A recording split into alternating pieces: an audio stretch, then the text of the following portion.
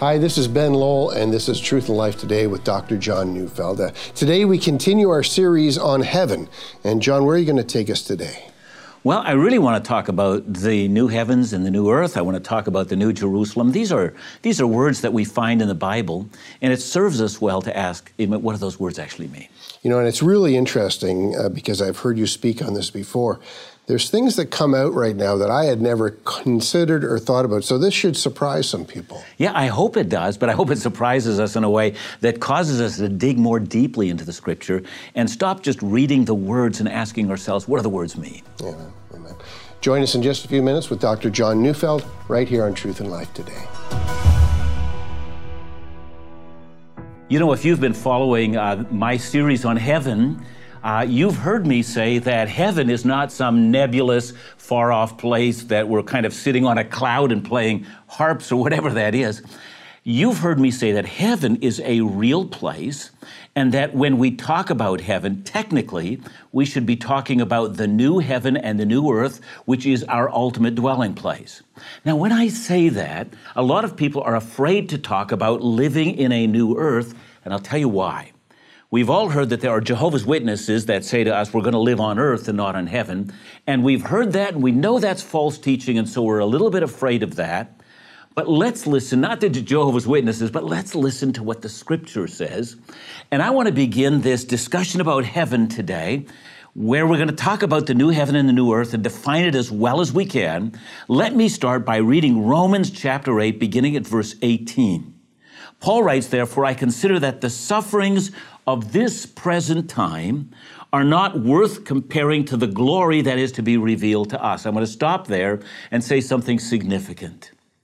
It's so important that we think about the glories that will be revealed, because if we don't think about that, the sufferings of the present day are going to overwhelm us. See, there are people who never can see beyond the present trial, and because they can't, they become consumed in the present trial. They complain around their sufferings. They even shake their fist at God and say, God, how can you allow that to happen? When they don't realize that God is preparing for us a home in glory. So it's very important to compare our present sufferings to the glory that is to come. So let's carry on. Romans chapter 8, beginning at verse 19, Paul says, for the creation waits with eager longing for the revealing of the sons of God. Now let's carry on. For the creation was subjected to futility, not willingly, but because of him who subjected it, in hope that the creation itself will be set free from its bondage to corruption and obtain the freedom of the glory of the children of God. For we know that the whole creation has been groaning together in the pains of childbirth until now.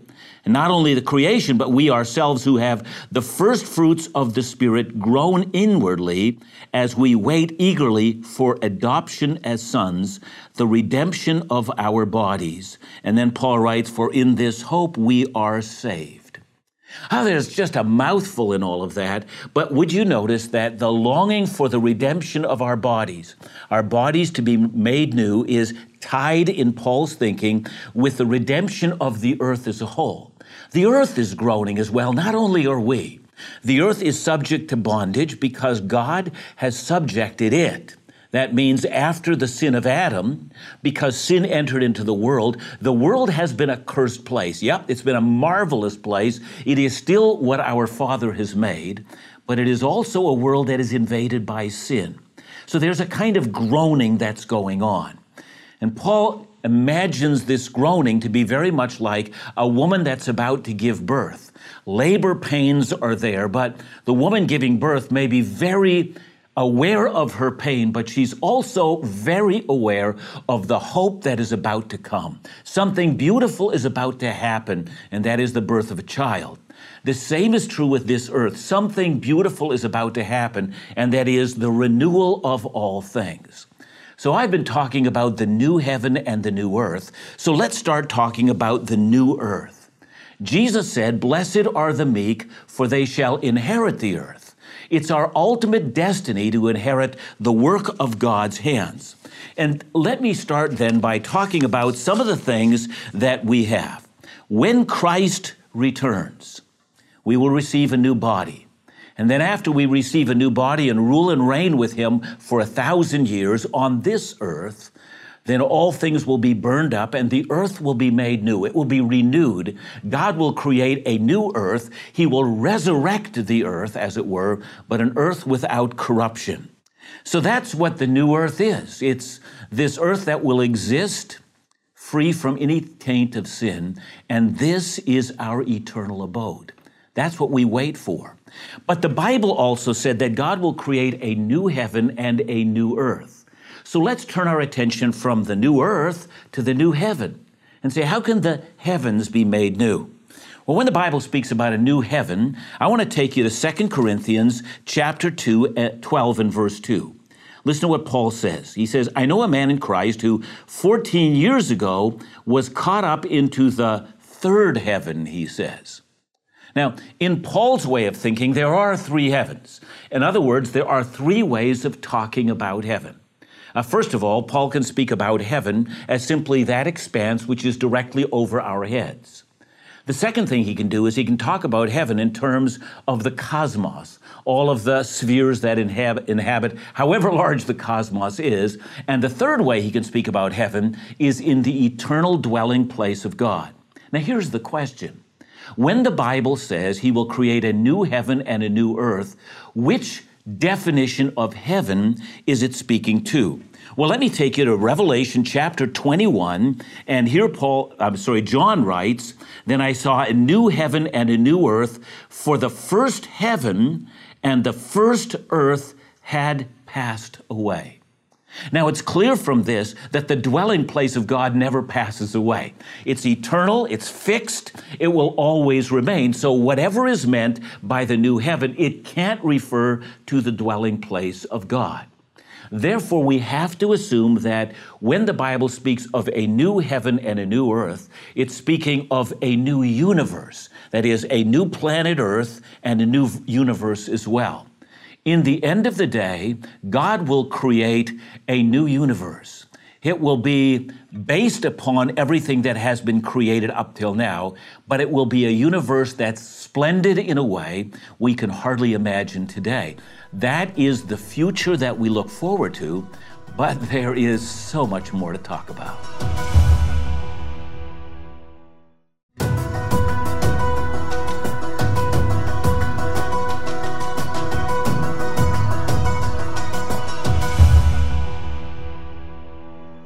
I've been saying that whenever we read the word heaven in our Bible, we need to ask ourselves, which definition of heaven are we talking about?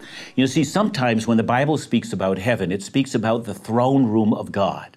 So there is, in fact, a place, even while God inhabits all things, he's present to all spaces at all times. That is to say, you and I have never been outside of the immediate presence of God. He inhabits all things. And yet there is a throne room of God. And the throne room of God is sometimes what we call heaven. It's the place where his glory abides. But sometimes when the word heaven is used, it simply refers to the entire created order. And I've been arguing that in Revelation 21, when there's a new heaven and a new earth, the new heaven doesn't say that the throne room of God has to be made new. It's an eternal dwelling place. But rather, heaven is a place of all of the creation. It's the cosmos, if you will. So reading again from Revelation 21, I say, And I saw a new heaven and a new earth, for the first heaven and the first earth had passed away, and the sea was no more. And I saw, writes John, the holy city, New Jerusalem, coming down out of heaven from God, prepared as a bride adorned for her husband. And then I heard a voice from the throne saying, Behold, the dwelling place of God is with man. So it would seem to me that Jerusalem now represents the dwelling place of God. Now, we've been talking about the renewal of earth and the renewal of heaven, but now we're talking about the renewal of Jerusalem. So let me talk about Jerusalem for a little bit. Jerusalem is a city that's been around for a lot of years. Abraham went there. He almost sacrificed his son right on top of a mountain overlooking Jerusalem. Abraham, at that point in time, met a man by the name of Melchizedek. He was the king of Jerusalem, and he was a priest of God Most High. We also know that in the year 1010 BC, that David conquered Jerusalem for the Jewish people and drove out the Jebusites and took over the city. And it was then called the City of David. It was also called Zion. It was the city of God. And in fact, when you go through the Bible, in fact, I'm going to go back to Psalm chapter 48. It's amazing how many passages in Scripture exalt Jerusalem. Psalm 48, great is the Lord and greatly to be praised in the city of our God. Jerusalem is the city of God. His holy mountain, which must refer to the Temple Mount that rises above Jerusalem, beautiful in elevation, is the joy of all the earth. That's Jerusalem. Mount Zion in the far north, the city of the great king. That means the city of the Messiah. Within her citadels, God has made himself known as a fortress. See, Jerusalem is depicted in the Bible as the center of the earth. It's the joy of the earth. It's everything that the earth is looking forward to. It's the capital of earth. And it's that idea that we have all throughout our Bible. Nehemiah, Daniel, Isaiah call Jerusalem the holy city. Psalm 50 calls it the city that is perfect in beauty. Psalm 46 calls it the city of God and the habitation of the Most High. We also know that it could be no other place other than Jerusalem where our Lord was crucified for the sins of the world. That's Jerusalem. That's the center of the earth. Now, having that in mind, I'm going to take you to the book of Hebrews. And in book of Hebrews, we fast forward from the present era to the end of the age. I'm reading now Hebrews chapter 12 and verse 22. It says, but you have come to Mount Zion and to the city of the living God, the heavenly Jerusalem, and to innumerable angels in festal gathering, and to the assembly of the firstborn who are enrolled in heaven. Now, in the end of the day, Jerusalem becomes the center not only of the earth, it becomes the center of all of the works of God's hands.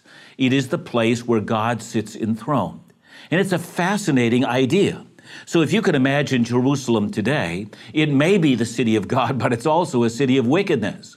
It's been conquered many times. There have been numerous battles that have been fought around Jerusalem. Wars have waged around that city. And even though Jerusalem means city of peace, Yerushalayim, city of peace, it's been anything but. But the hope of Jerusalem is that it one day will be. And when we get to the book of Revelation, John writes, I saw a new Jerusalem coming out of heaven, that it was descending from the sky, and I assume that it's coming from the very throne room of God, and it comes to the earth. It's a fascinating vision. The city that comes to earth is enormous in size. In fact, the dimensions of the New Jerusalem, and you can check it out in Revelation 21, is a city that, if you look at the dimensions, is about the size, if you could imagine, from Vancouver to Winnipeg in length, the same in width, and the same in height. It comes down as a cube, and it's shining in glory. There's no temple in the city because the Lord himself is its glory. And in this, the dwelling place of God is with man. That's why John writes there was no longer any sea. That is, God's dwelling place came to earth, and therefore the people who live in earth are invited freely before the Holy of Holies or into the throne room of God, where they will worship the Lord God. See, I have an imagination here. In the Old Testament, there are so many images of the citizens of Israel as pilgrims going to Jerusalem during feast days to worship. And as they would come towards Jerusalem, we have a number of psalms at the end of our Psalter, and the psalms are called the Psalms of Ascent. And the people coming towards Jerusalem, they would sing and they would praise God as they come. Imagine with me now, at the end of the age, when the redeemed of the Lord are placed on a renewed earth and they make their way to Jerusalem and they see the holy city, this magnificent cube. And as they're walking into the city, they're singing with joy in their hearts. I mean, they just love it. And they worship before the great King because they shall see him as he is. They'll stand in his glory and they'll rejoice before him.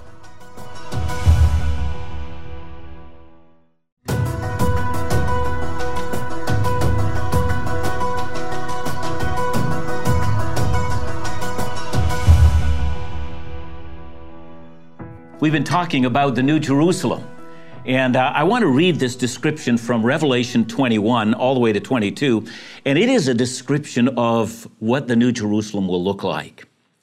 It says, "And I saw no temple in the city, for its temple is the Lord God, the Almighty, and the Lamb." That is, its temple is the Father and the Son. "And the city has no need for sun or moon to shine on it, for the glory of God gives it its light, and its lamp is the Lamb. But by its light will the nations walk, and the kings of the earth will bring their glory into it." Now, there's the glory of God, which is an overwhelming, all-consuming glory. I mean, I can almost imagine Moses on Mount Sinai, and he's got this audacious prayer. I mean, you might remember it. The Ten Commandments has been given, and he says to God, "I would see your glory." And God says to him, "You can't see my glory and live." It would be like standing at ground zero of an atomic blast. The glory of God is more than the human body can fathom. But now, when we received our new bodies, we actually come before the Lord God himself, and we see the full display of his glory. I mean, I don't know what that would be. But Moses himself was so overwhelmed by what he saw, because all that he saw was the glory that had passed. He never looked at the thing itself, but we will. That's what's inside this temple. And then it also says in verse 24 that by its light, the light of the glory of God, the nations will walk. I love that. You know, it seems to be that in heaven there are nations. Whatever our place of national origin is, it seems that's not forgotten in heaven. Who we are and what God has made us to be is something that's not ignored. It's celebrated in heaven. All of the effects of the fall and everything that's there today in terms of racism and the rejection of others just won't be there. It'll be a celebration of the uniqueness of people groups. So it says that the kings of the earth come there and they bring their glory into it. That is, they bring all of the uniqueness of their culture into heaven. And it says its gates will never be shut day or night. Or I shouldn't have said heaven, I should have said the New Jerusalem. And there will be no night there. And they will bring their glory and honor of the nations. Nothing unclean will enter it, nor anyone who does what is detestable or false, but only those who are written in the Lamb's book of life. That is, unless your sins have been forgiven by the blood of Christ, there is no place for you in this place. But that's the wonderful offer that's being made. I hope you see that. I mean, the offer is, come, have your sins forgiven. Come to the foot of the cross. Accept Christ's offer of forgiveness. Be made new. Let your sins be washed away and become his servant. And your name is honored in a roll in which you are invited into this city. You know, I again want to read from chapter 22, verse 4. "And they will see his face, and his name will be on their foreheads, and night will be no more. They will need no light of lamp or sun, for the glory of God will be their light. And they will reign forever and ever." Well, there's a lot in that. And in the future, I'm going to talk about what it means to reign with Christ. But that's what's being said. So with this picture in our mind, I want to take you back to the book of Ephesians. And in the book of Ephesians, Paul has a marvelous tract on the nature of our salvation. He talks about in Ephesians chapter 1, verse 7, that in Christ we have redemption through his blood, the forgiveness of our sins. And then he says that this grace has been lavished upon us in all wisdom and insight, verse 9, making known to us the mystery of his will, according to his purpose, which he set forth in Christ as a plan for the fullness of time, to unite all things in him, watch these words, in heaven and things on earth. I wonder if you've ever had this feeling like, what would it be like if everything that existed, including myself, was for the praise of God's glory? What would the world look like? What would it look to engage in whatever enterprise I'm engaged in fully to the glory of God?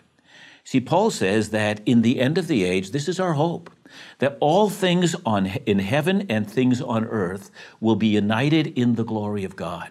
They'll make sense for the first time ever. That's the hope of the believer. So that's the life to come. It's a life where the nations of the earth are redeemed by Christ's blood. It's a world in which a genuine human culture flourishes. It's a world where there's no sorrow. It's a world where there's no dying and pain. But it is physical life. It's genuine human culture. It's replete with food and creativity, and it's all to the glory of God and the joy that we have in knowing God is our Savior. You know, there's so much more to share. I mean, what kind of a body will we actually have in heaven? What are we going to actually be doing? I mean, what fulfills our time? Because some of us are worried about that. I mean, this whole time dimension in heaven, that is, that it goes on for eternity. I mean, some of us are bored after a week. I mean, what does eternity look like, and how will we be engaged? Well, that's a question, and the Bible answers that. What will mark our worship in heaven? What will worship be like? What does it actually mean to see God? And I think that's a profound question. I mean, you and I should know that God the Father, in fact, God himself, is spirit. He doesn't have a corporal form. So what does it mean to actually see him? Will we know everything in heaven? That's a real question that many people ask. In fact, a lot of us just assume it. When we get to heaven, we're going to know everything. Well, is that actually true? Or will heaven be a place of growing and of learning and of creativity? These are the things that we need to yet learn. So we have so much more to talk about. We've just scratched the surface. But please remember what we've said. Heaven is a real place. The earth is renewed as well as the universe. Coming down from the throne room of God is a new Jerusalem, which opens up access into the direct throne room of God. And all of the nations that are redeemed by Christ walk into the throne room of God, fall before him and worship, and then carry on in all of our activities on the earth, all to the glory of God. What will that look like? Please continue to listen to this, because I hope that what I have to say is going to transform your picture of the world to come.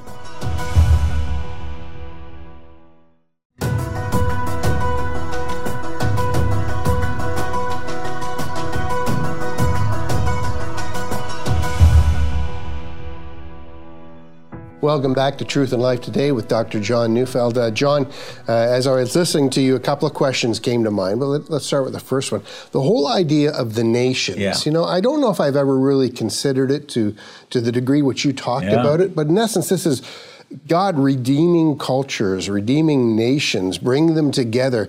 Give us a little bit more of a sense of what that's about. I think it was Richard Mouw who had written a book called When the Kings Come Marching In, and it was based on that very text. And one of the things that he said is that the nations bring their cultural artifacts and lay them before the king. And what he meant is that all of the nations of the world take the very best of what their culture could make, and they bring it before God and say, this, now let it be for your glory. Yeah. So everything gets transformed, including human ingenuity and cultural features that make up the human experience. Yeah, it's interesting because I would think some people think, why I'm not so fussy about heaven is everything's going to be the same. Everything's going to be cookie cutter like. Yeah. But here we're talking about great diversity. Yeah, the view that we should have of heaven is that we need to get rid of that static view of heaven, that nothing ever changes. Mm-hmm. Rather, there's a dynamic. But then you also mentioned this culture. The world is filled with cultures today that often causes wars. But what would a world be like in which cultural variances exist, but it exists for the glory of God, for the love of God, and that we use our cultural diversity to express love both for one another and for God? What would uniqueness of worship from all of the cultures sound and feel like? I mean, what an incredible thing to look forward to. Yeah. Tell me, where are we headed next week? Yeah, well, we want to keep pushing this matter forward. I want to talk about, what the new body looks like and how that actually functions in human creativity and all of those other things. But I want to make sure that we don't just focus on that, but we are focused on seeing Christ at the same time. Amen, amen. Thanks, John. And remember to join us next week right here on Truth and Life Today.